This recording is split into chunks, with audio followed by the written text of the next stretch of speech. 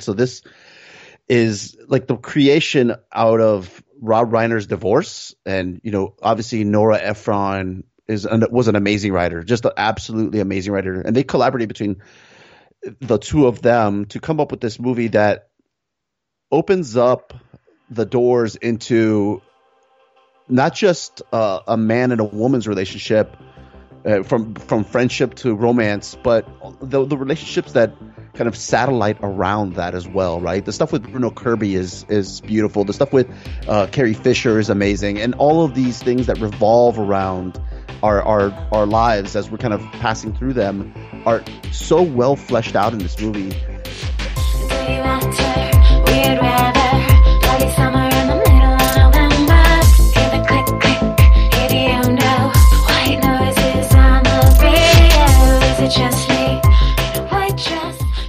Hi everyone, welcome to another episode of a podcast directed by. So we're about halfway through our month of Rob Reiner. In this episode, we'll be talking about When Harry Met Sally and Misery, and you will already have heard from our expert Hyro on When Harry Met Sally, and I'm sure it is just a glowing review because this is one of his favorite movies of all time. So Mike, it's a perfect movie, right? When Harry Met Sally? No complaints about it whatsoever? It is honestly pretty close. Now, listening back to this, I would probably disagree with myself because someone like Hyro and his passion for this movie will certainly turn you off of it. Yeah. Because, isn't it interesting how that happens? It's not just Hyro. Like, I think anytime someone is really passionate about, this is a perfect movie, everything about it is great, and then you watch it and you're like, it's not that fucking great. Like, it's just, I think that is like humans' natural reaction when someone either says something is the worst thing ever made or the best thing ever made, to try and like disagree with it somehow. It's interesting because I just looked it up on Letterboxd because I'm pretty sure I gave it a near perfect score, like 4.5 out of 5. So I'm sure Hyro, will be pleased with that. Not good enough, Mike. Well, yeah, Not good but enough. Its average rating for almost 2,000 reviews is 3.9. So that's because so going back as far, I probably saw this on VHS a few years after it came out, and it was one of my mom's favorite movies. This is one that I always thought was like an instant classic, established classic, and something we didn't mention with Princess Bride was that it was like a modest box office success, maybe even a misfire based on the expectations. And it was something that became a classic through repeated viewings on VHS, repeated viewings on cable television, which I think, probably has contributed to a lot to Rob Reiner's career. And maybe why we're doing a month on him is he's not an instant auteur, but there's a lot of replayability for his films, especially on or maybe not even an auteur at all. I mean, yeah. So that does surprise me on this film because I just assumed that Hyro's in the right on this one. I think this is like an established classic for most people, and I do think that it has probably not the universal relationship that most people go through, but I think it's what they aspire to see in romantic comedies, right? You keep the couple apart for a long period of time, but you have so much time with them flirting and connecting that you get that payoff at the end. And a lot of rom-coms have to come up with some reason, something negative that happens that pushes them apart just so we can keep the wheels turning until that climactic scene. This one does feel more natural. And here's where I'll get to the meat of, what I like, because it would take someone a long time, I think, to decide I'll fuck Billy Crystal. I knew that's where this was going. A long damn time. Fine, I give up. It's fine. No, I think it's interesting that this is, and of course, who knows, like, how accurate something like Letterboxd is. Of course, you're going to have, like, on Letterboxd, you're going to have the people who watch hundreds and hundreds of movies. Like, I don't know a single normal person that has a Letterboxd account. Yeah. Rob Reiner fans, right? Not the general audience that he's aspiring to. Exactly what have made a career for him. Yeah. Mm-hmm. And I also think there's a fair amount of misogyny that's involved in a lot of movie viewers. There's a lot of people who are like, I don't like romantic comedies. Those are chick flicks. So automatically, it's never going to get more than 3.5 stars out of me because this is for ladies. I don't like this. And then there's like the super serious film fans who are like, oh, it's a crowd pleaser. I automatically don't like it just because I have to be above the crowd pleaser. It's like, there's a reason it's called a crowd pleaser. It pleases everyone. Just open yourself up to it. It's fine. Like, and I think this is one of the greatest romantic comedies ever made. Like, I don't think there should be much argument about that. But what interests me about this is, we at, certain points did a romantic comedy podcast. And one of the things we, Dave? I was fucking editing that. I mowed the lawn today. Yeah, this is my, home isolation. Was editing an episode.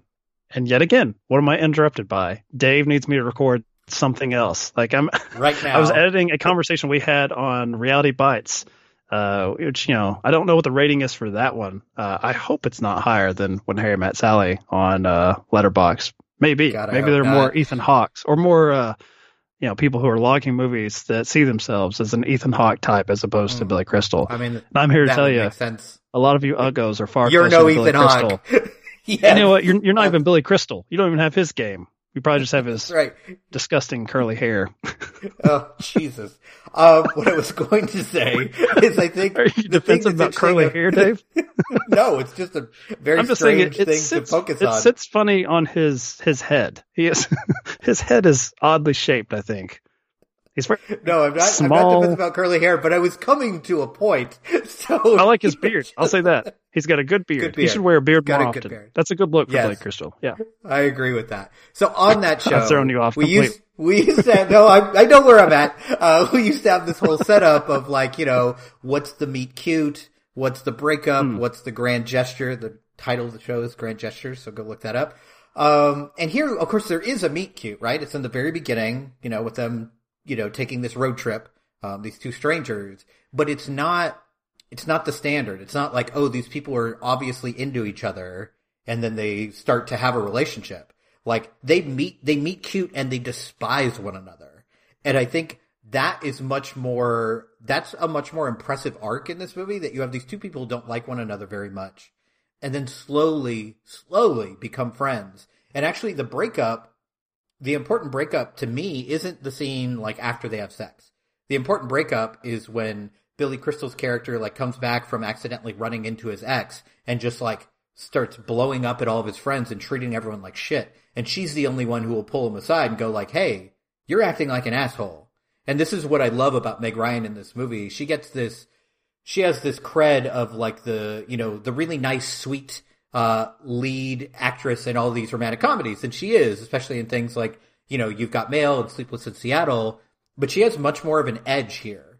And she stands up for herself and she never lets him get away with anything. She never lets him walk all over her like he does everyone else. So I was actually, like, in rewatching this, really impressed with her in particular. She's a little, certainly abrasive, I guess. Yeah, she's not, I prefer You've Got Mail to this, which I don't think most over people everything. Would. I mean, you referred that, that's your movie. Yeah, I seem to recall a few years ago someone doing like, give me your 4 or 5 romantic comedies. And I don't think it was like a best. I think it was like a favorite thing, which I know you like on the show. And You've Got Mail, right. For me is like number 1 with a bullet. Keeping the Faith, which we did on the great choice. Behind the Paywall. Great.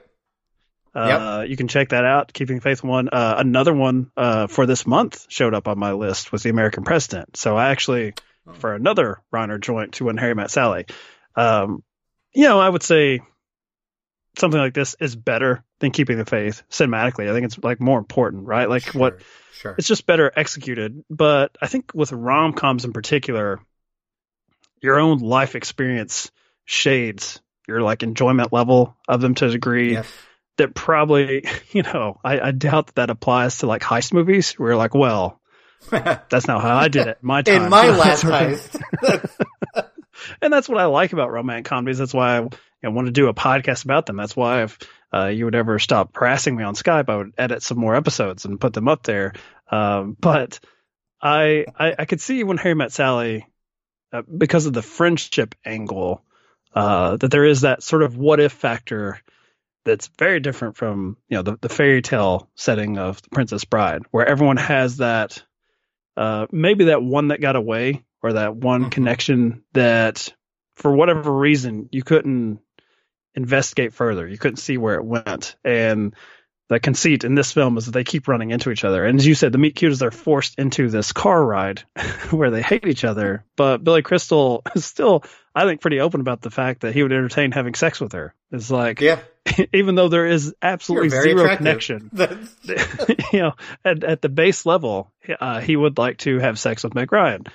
And whatever it is, the universe keeps forcing them together at very different points in their lives. So one of the strongest aspects of the film to me is the Billy Crystal character. As much as I've hated on his looks, and I was about to send you a picture, God, what bothers me so much about him is that when he gets his opportunity again, he is not really even he's not in fighting shape to even try to be that guy that in college, where he's just like, I'm just going to fuck anything because that's who I am, baby. Yeah, I'm presenting this harsh edge. And I think you see that in dudes in particular, where it's like they mistake being blunt for being honest. And that's right. That's how he is, because he's not really being honest. He's not honest until much later, when he does start to open up a little bit about his shame, about his failings, all of that stuff. And because he's so wounded, he can't even entertain the notion of like, how will this get me further to sleeping with her? Like he is so low, and all that entire sequence is it's so genuine, but it's also got that Hollywood, like, this is so unlikely that someone would actually be that brutally honest with an attractive woman, that there wouldn't be something in the back of their mind of like, how does this get me in their pants? And I really do respect the Billy Crystal character carries the shame for a long time, where when they do hook up, and it's this sort of happenstance thing you see in a lot of movies, I don't think the character is like a shit for backing out. I honestly think he's carrying that shame of like, did I like sort of use a genuine moment from me, and I've used it to like fundamentally reshape our relationship, which was good. You don't usually see that from men in film. It's a really interesting character, and it's really incredibly well written. I really love the screenplay here by Nora Ephron, who, would go on to make much better rom-coms later. Oh, there it is. Because Hiro, what he's doing. I mean, I appreciate the effort you put in when he's listening, right? I appreciate the effort you put into being kind for a while. This is like, I don't know that I would ever be the type of asshole to like rank things like this, but this is one of my favorite screenplays. Like, I just think there's not really any missteps here, including our side characters, like our two best friend characters, played by Bruno Kirby and Carrie Fisher. I think they're great, and they're in it just enough because they're both such talented comedic actors that it'd be really easy for the focus to shift a little bit too much. Like This Is 40 type thing, where you have like, exactly. Oh, those guys are great. We'll do our own story with them. Exactly. Like the charade sequence is fantastic. The argument over the hideous coffee table, and even the first double date that they go on and end up essentially switching partners, like that stuff all works. And it's really hard to find that balance where you're not like wanting more from those characters, but they're also not running away with the movie. It's also like, this is a recurring pattern in Rob Reiner's movies. It's just terrifically well cast. Like, it's just, for whatever reason, he has figured out the secret of casting. Like, he has made, through most of his movies, kind of all the right choices in who to put in which roles. And it's pretty impressive to watch. And I was actually wondering your opinion on this, because we talked about like the framing device of The Princess Bride and how well that works. What about the framing device here, where we have these kind of unconnected, couples talking about when they first met and how they fell in love, all the way up until the end when, it's kind of revealed that, Harry and Sally are having this conversation too. They're a part of whatever this, it's almost like a weird, like, mockumentary thing going on, going back to This Is Spinal Tap. So does that stuff work for you, or do you feel like that could just be pulled out and it would be just as good without it? Yes to both. I mean, it does work for me, but I don't think it would hurt the film if that bit was not in there. I think it's there to give, I mentioned that we don't have that long back and forth. And most rom-coms where you do have a side character trying to push the characters together, and then they're not together. They're like talking about the other like partner, like they're bouncing ideas off their friends about how it went, and it's like this constant score keeping that you're having with the audience, and you're just like biding your time until they get married, or they chase one another for some reason or the other, and that because of the long stretch of the film I like, where they're just genuinely friends, where they're just supporting one another in their the absence of being able to find that person to share their life with. I think it keeps the audience at bay enough to where it's like a degree of comfort. Like, since we don't have that back and forth and that sounding board, you mentioned the supporting characters here. As soon as they're introduced, they know what they want, and they want not the person they're set up with. They want the other one, and they get into a cab, and they're good. There's not a 3-act structure to their particular rom-com story. So having those characters, I think for the audience, it gives you that it's like a little dopamine hit of rom-com sweetness. Like we're gonna give that to you so you can kind of go through the journey of friendship first. And don't get me wrong, the movie has one of the all-time speeches. Like I think almost every rom-com speech after this movie has to be compared to what they do when Harry Met Sally. I love that you get cold when it's 71 degrees out. I love that it takes you an hour and a half to order a sandwich. I love that you get a little crinkle above your nose when you're looking at me like I'm nuts. I love that after I spend a day with you, I can still smell your perfume on my clothes. And I love that you are the last person I want to talk to before I go to sleep at night. And it's not because I'm lonely, and it's not because it's New Year's Eve. I came here tonight because when you realize you want to spend the rest of your life with somebody, you want the rest of your life to start as soon as possible. You see? That is just like you, Harry. You say things like that and you make it impossible for me to hate you. And I hate you, Harry. I really hate you.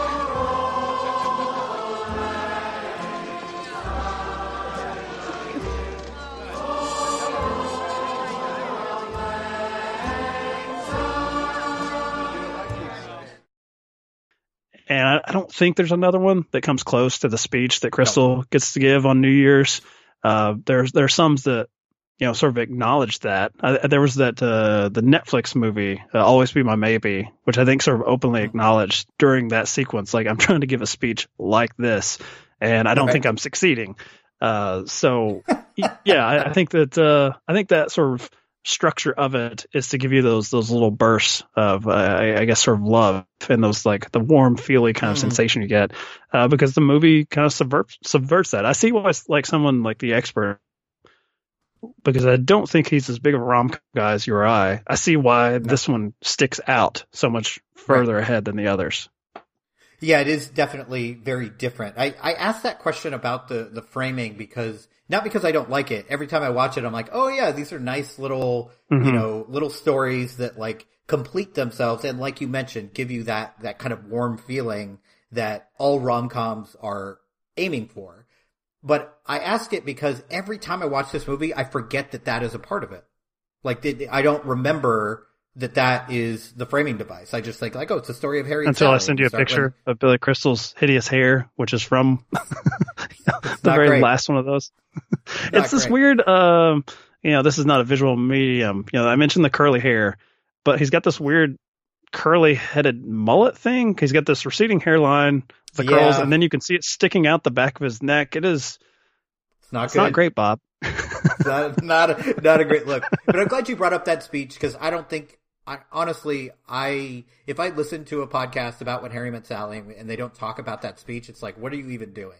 Because I don't even think this just ranks as, one of the best rom-com speeches of all time. Like, this is one of the best film speeches ever recorded. Like, it is absolutely perfect. And there's so much I love about it because it does pull at the heartstrings. But I love the fact that nowhere in that speech is he talking about how pretty she is and all the things that he would usually focus on in a prospective partner.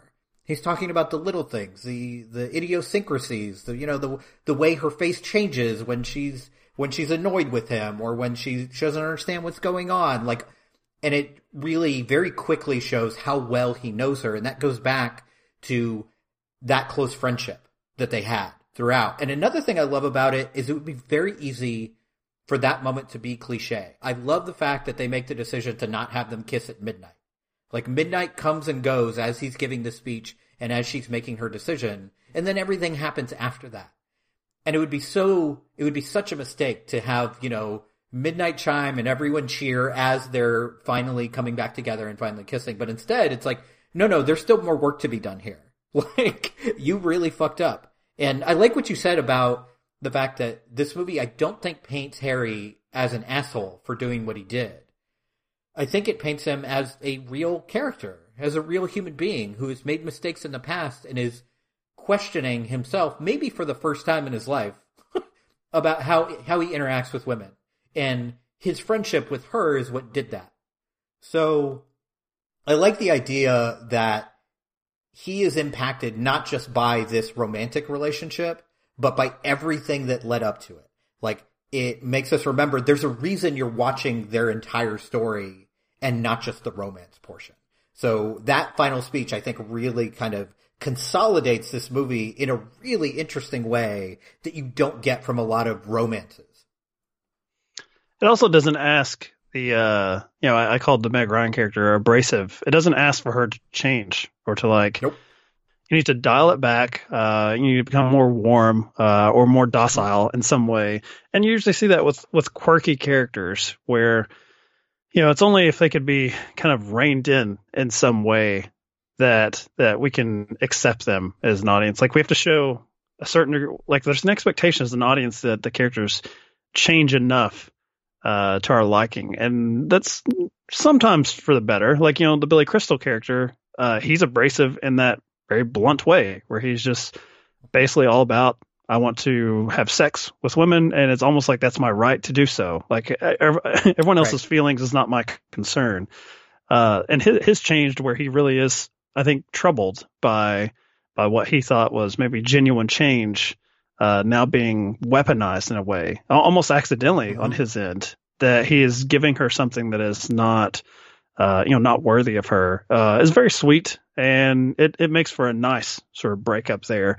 But I don't think the Meg Ryan character is ever asked. And I think by the end of it, like, even though she's set up as sort of a broad character, she's very picky about what she eats. She's very demanding. She's very exacting.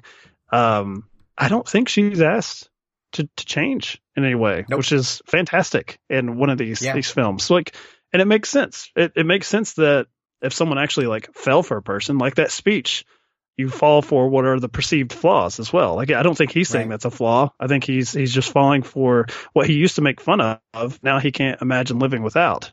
And it is phenomenal in that way in its execution. And, I think Meg Ryan also gets a bad rap because she was just very successful at this genre. Like, it's something that, how dare you be good at this? Yeah, and that you kind of mentioned, like, maybe like Letterboxd not being the right venue to see films like this being appreciated, and I agree with you.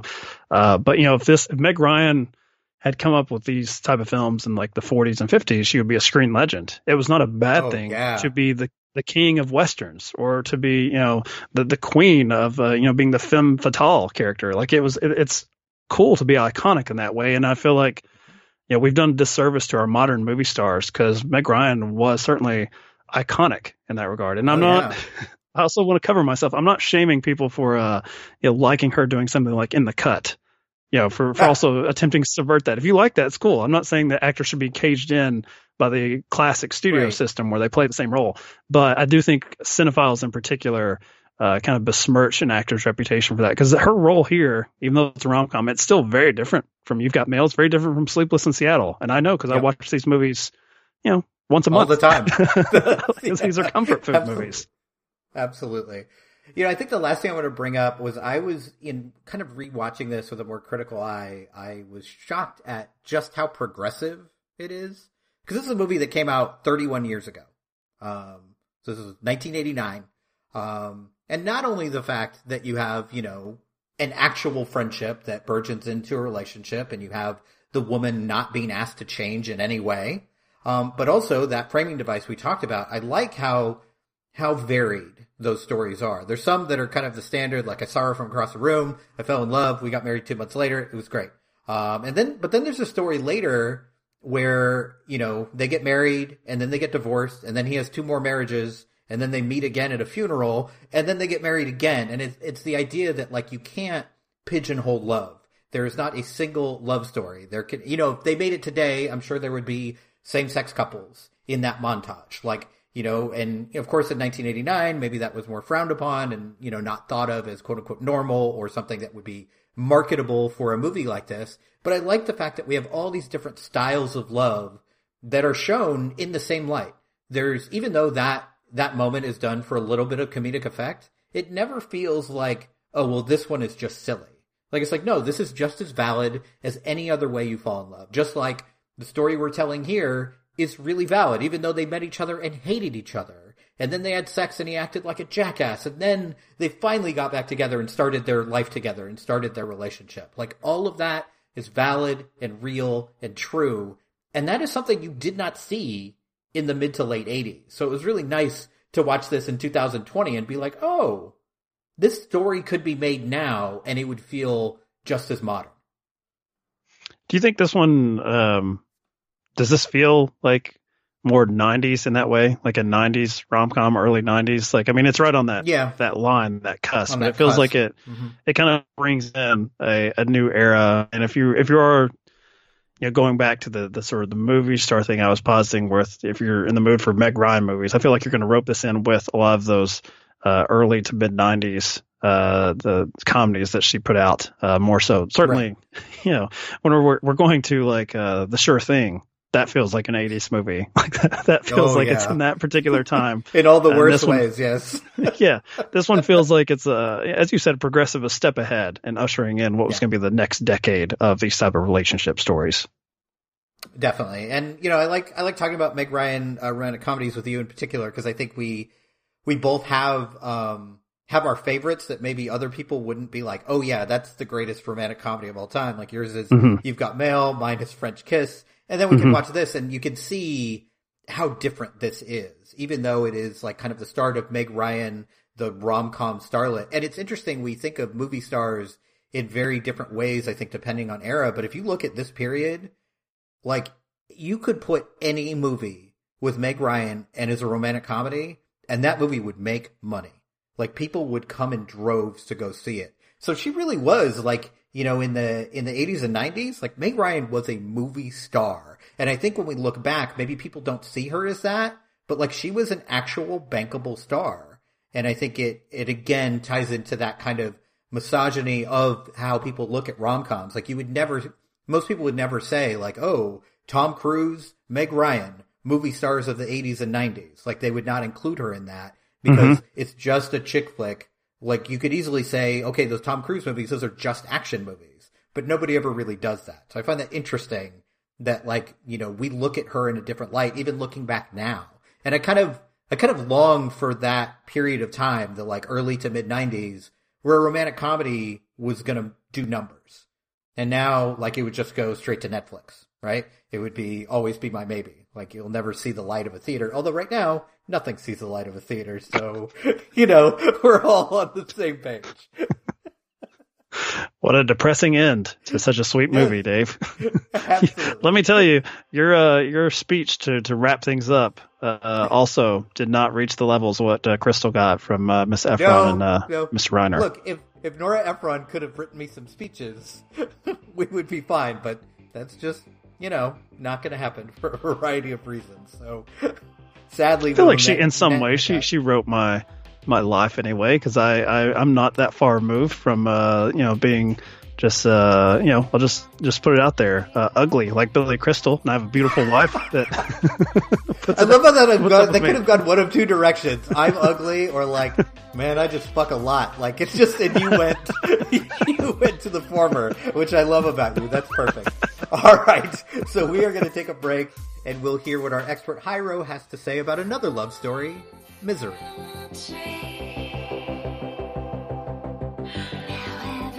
I've seen it, like you said, multiple times. I wanted to rewatch it for your show just to really look at it from a casting perspective and also look at it from what Reiner's bringing to the table. And, when we talk about him being an actor's director, he's really framing Kathy Bates here, especially like right from the jump. You know, these super close-ups and all from below, where because he's obviously laying down on the bed, so you get this perspective, right, and of this larger, very like strong boned woman. She's not a like a waif. She's like impending over you, and watching her go back and forth between sweet and manic and just insane, all in the cycle of 30-40 seconds, is frightening.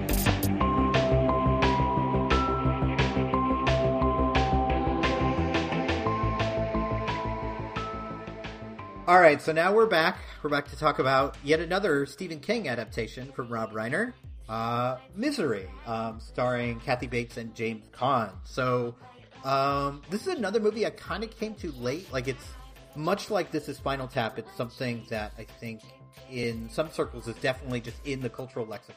Like, you know what happens to James Caan's legs in this movie. You know the basic plot of it. The crazy fan. And this is, Stephen King being very ahead of the curve as far as like fan or stan culture. Like people who are like, wow, you are really into this in a way that is unhealthy.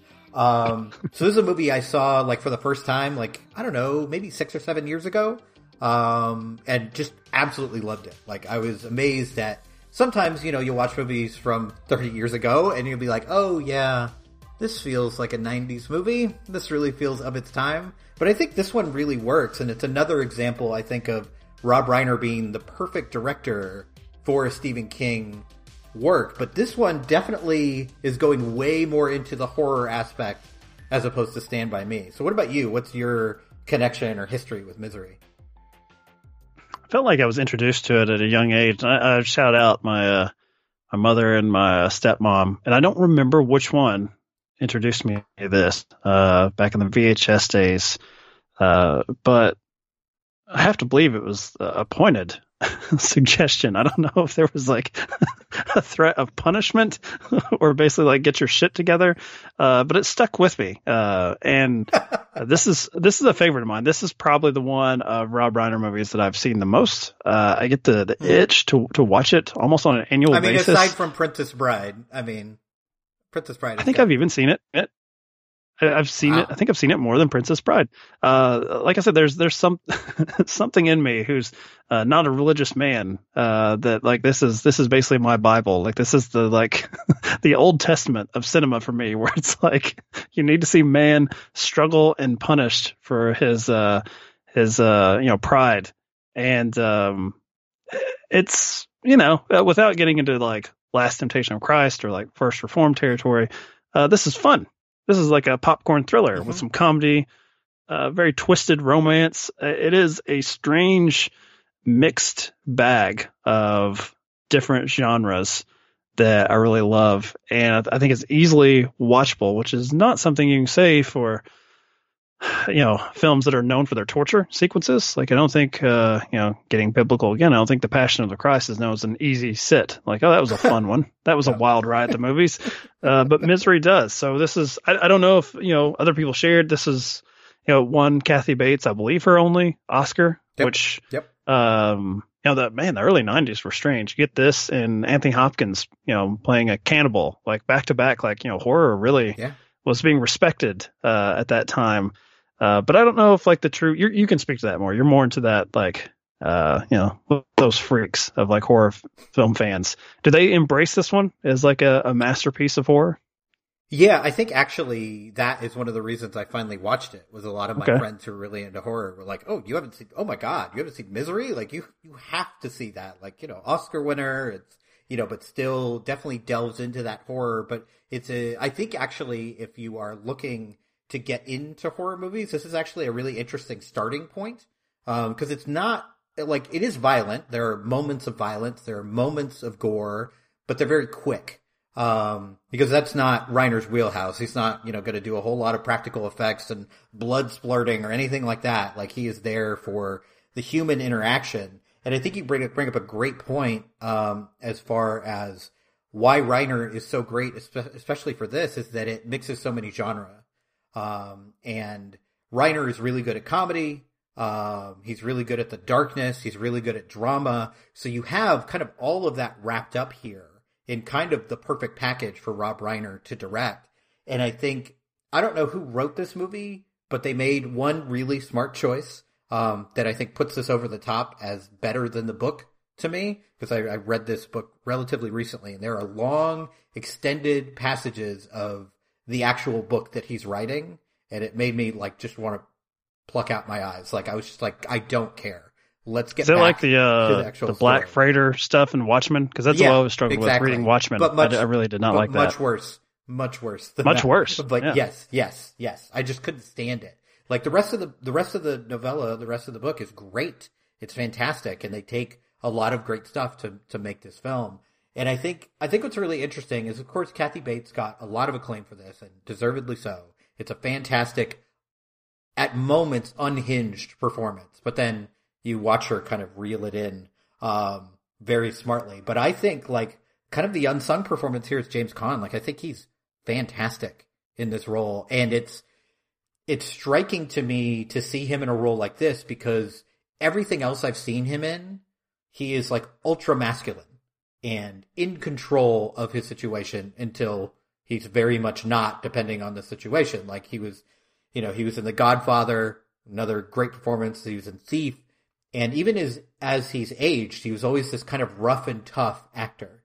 So to have him confined to a bed and have him controlled was really powerful to watch, because I think we go into movies, especially if we know an actor very well, like, oh, that's who this actor is. And to totally kind of flip that on its head and have him being controlled by Kathy Bates is really kind of shocking to the system to watch. And all of these very smart cuts to his face, trying to control his emotions. Like it's a very difficult thing to do, to act scared while not trying to show the person that's looking at you that you're scared, and yet still show that to the audience.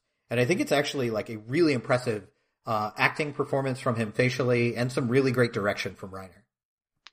Yeah, this one I'll shout out. So this was William Goldman again, and I can't remember which of the two books, Adventures in the Screen Trade or Which Lie Did I Tell, where that falls. But both are great, and if you're a film fan, you should definitely check those out, because it's all like the juicy stuff with the the technical aspects of being a screenwriter. So I remember him saying that they basically, this is a great part to play, but all of your above the title, genuine movie stars, like say a Redford, they had no interest in being emasculated in such a way. Like right. There's the sequence where, and I remember Goldman really fought for the original version, which I believe she takes an axe to his legs, right? I believe he is permanently, disfigured in that way. Instead, they do this hobbling thing, which, potato. It's enough. either one is horrifying. But I remember him saying that, and he really appreciated to what you're talking about. James Caan is sort of known for his masculinity. So if you know him from The Godfather, even though tragedy befalls that character, he's the tough one, right? He's the one that is the most physically imposing, that will be quickest to react with violence, and to see him for the majority of the film be incapable of defending himself physically. Mm-hmm. It puts yourself in a weird situation, and you realize that you've been trained by movies in particular your male lead, when they're in trouble, that's how they get out of it, is through some sort of physical prowess. Like I've been on an early 90s kick of late, and I've been watching the Jack Ryan stuff with Harrison Ford. I also watched The Fugitive in there as well. So early 90s Harrison Ford.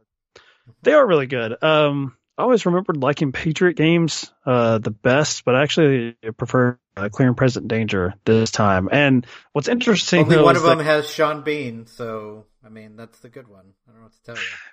I mean, kind of, but I think that the cast in Clear and Present Danger, there's some heavy hitters in there too, Dave. Yeah. I mean, I know you're going with your Lord of the Rings fandom there, but you do have the Green Goblin as a really cool, assassin of sorts.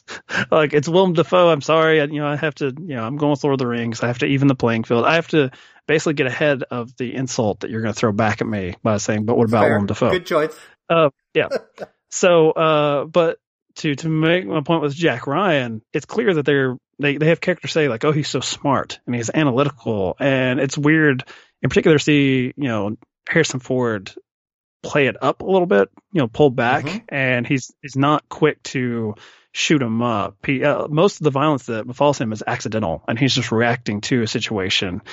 So you could almost see someone like that playing it. Even Harrison Ford, as much as I love him, probably was not taking this role. No. But it's just something that you expect, like, oh, our male hero will somehow do something. And you have Kathy Bates totally in physical control here for most of it. And even the climactic fight scene, it is her fandom that befalls her. It's not that I don't believe that it's, even though she is physically overpowered, it's because she cares so much about this stupid fucking book that she takes her eye off the ball. Yep. And it is scary. I've seen the comparison made to, like, comic book fans, in particular the Star Wars series, which I feel like the fandom has like almost completely destroyed that for like for like the general audience. It is like now like, ew, I want nothing to do with that anymore because look at that shit show.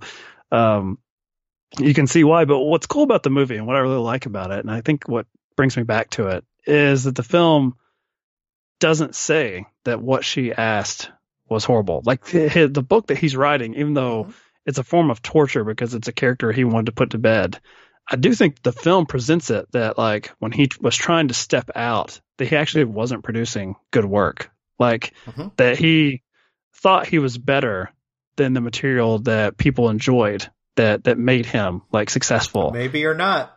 And maybe you're not. And, like, I really think that's an interesting and cool choice, that in some ways they're saying that the character here, played by Kathy Bates, maybe she's right about Misery. Maybe she's right that there was actually some unresolved stuff, and you haven't yet written your masterpiece, and I'm going to force you to do so. Like, this one is a really good companion piece to something like Phantom Thread. It's far more populist. It's far more, popcorn thriller. I don't think the PTA joint is going to be something that anyone can just throw on. But I think they're like 1A and 1B as far as, like, the same thing they're trying to get at, and how they sort of kneecap that idea of, like, what a true artist is, that there's someone else that can edit them and kind of push them further than even they thought possible. That's my defense of Kathy Bates here. I think she's she killed some kids, she killed some babies. Whatever. Yeah, fine, whatever. She did what she knows good books. And I think that is a really interesting change as far as adaptation goes, because I think that does ring, what you're saying rings true in the film, and it doesn't in the book.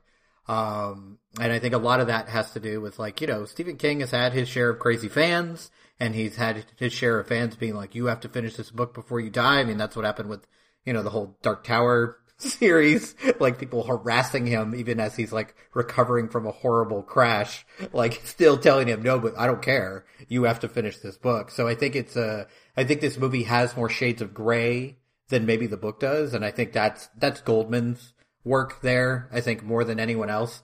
It does make me wonder how this would work, because you mentioned Goldman wanted to keep in the kind of bloody axe sequence, and it makes me wonder, like, what this would have looked like, because I just don't see Reiner as one of those directors who can successfully pull off gore. That just doesn't seem to be his style. So it does make me wonder, like, what this would actually look like, and who he would maybe bring in to help him out with this.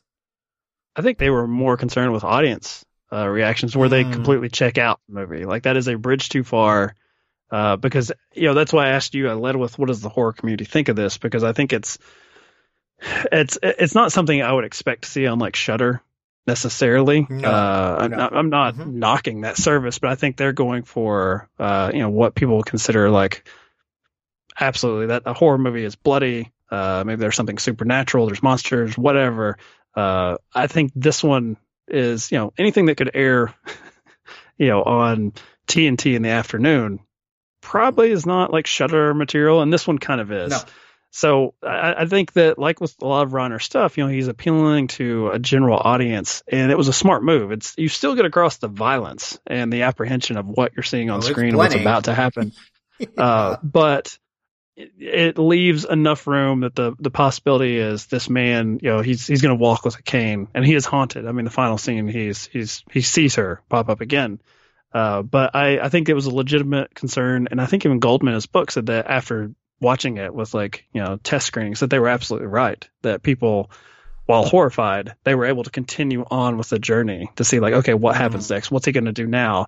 Whereas, maybe if you actually just, you cut off this man's legs, cut him off at the knees, literally, maybe you throw up your hands and be like, I don't see any way out of this and I don't care anymore. I can't get back into the movie. Yeah. And you kind of mentioned crazy time for the Oscars where Kathy Bates was nominated here. And then of course, Silence of the Lambs got nominated for fucking everything.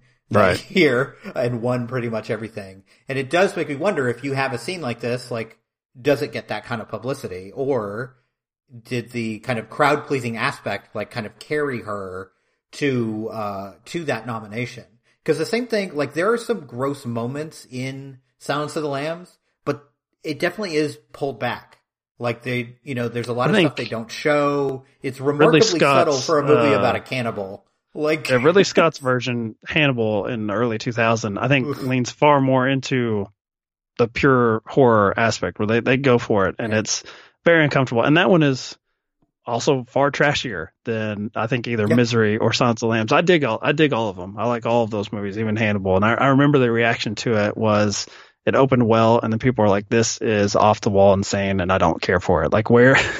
Where is the sweet romance with Jodie Foster? And I'm like, give me Julianne Moore. Julianne Moore. Look, I think now we're coming to why you like it so much. Well, I was questioning, but now I get it. I don't want to get off the rails, but honestly, I just rewatched Hannibal also recently, and I don't think Jodie Foster fits in that. It's they obviously would have accepted her if she would have taken the money and come back for a sequel, and she chose not to. Oh, you mean in the plot of that movie? Yeah. But in that version, seeing that Clarice Starling, I actually like that there's a disconnect where it's a new actress playing it. So I'm not seeing that same dynamic between what Demi did and later on. Look. Yeah, you know me, Dave. If they redid Misery and Julianne Moore was in the part, even if it made no sense, I'm like, I'm in. I'm game. Do it. Is there a hot redhead in this movie? Wasn't she? She was in the bad version of Carrie too, right? Or one of the bad versions, the remake that I didn't care for. Yep. They called my bluff, but I doubled down. I'm like in Swingers. I'll double down. I'll just lose every time. It's fine with me. I'm here for it. Yeah, also I'm always impressed by movies that are well crafted like this when you have 3 or 4 characters in this movie that matter. You have you have your 2 lead characters, and then you have the sheriff and his horny wife, which is God bless. Nice, those 2 really matter. The deputy who just wants to get under the covers with the sheriff, oh God. I aspire to that. That's what I hope. The perfect Mike Deniston special right there. Man. And then you have his agent. I mean, that's pretty much it. And yet there's never a moment where I feel like, oh, I wish I could know what was going on outside of these walls. It is so focused. It actually weirdly feels like a stage play in that way, where you almost never see anything else that's going on in the outside world. It's just all about him trying to escape this horrible situation when he doesn't have the physical means to do it. And she has complete control over him. And that stuff all really works. I think they actually did a version of this years ago on stage with Bruce Willis as the author here, and Laurie Metcalf as Annie Wilkes. And I would love to have seen that. I don't think, from what I recall, that Bruce Willis got great reviews in his being on the stage. But man, seeing Laurie Metcalf do this character, I think that would have been pretty cool to see her version of it. Yeah, absolutely. All right, so that is it for this episode. On our next episode, it's going to be the Aaron Sorkin double feature. So we'll take a look at A Few Good Men, and as Mike has mentioned more than once, one of his favorite romantic comedies, The American President. So that is something to look forward to for sure. We'll have, at the very least, great dialogue to talk about in those 2 movies, because Aaron Sorkin is Aaron Sorkin. Until that episode, you can follow us on Twitter @DirectedByPod.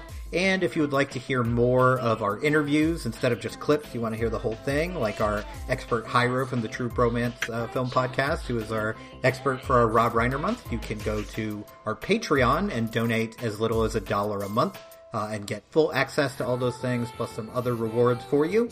And the address for that is patreon.com/apodcastdirectory. Just like mannequins with painted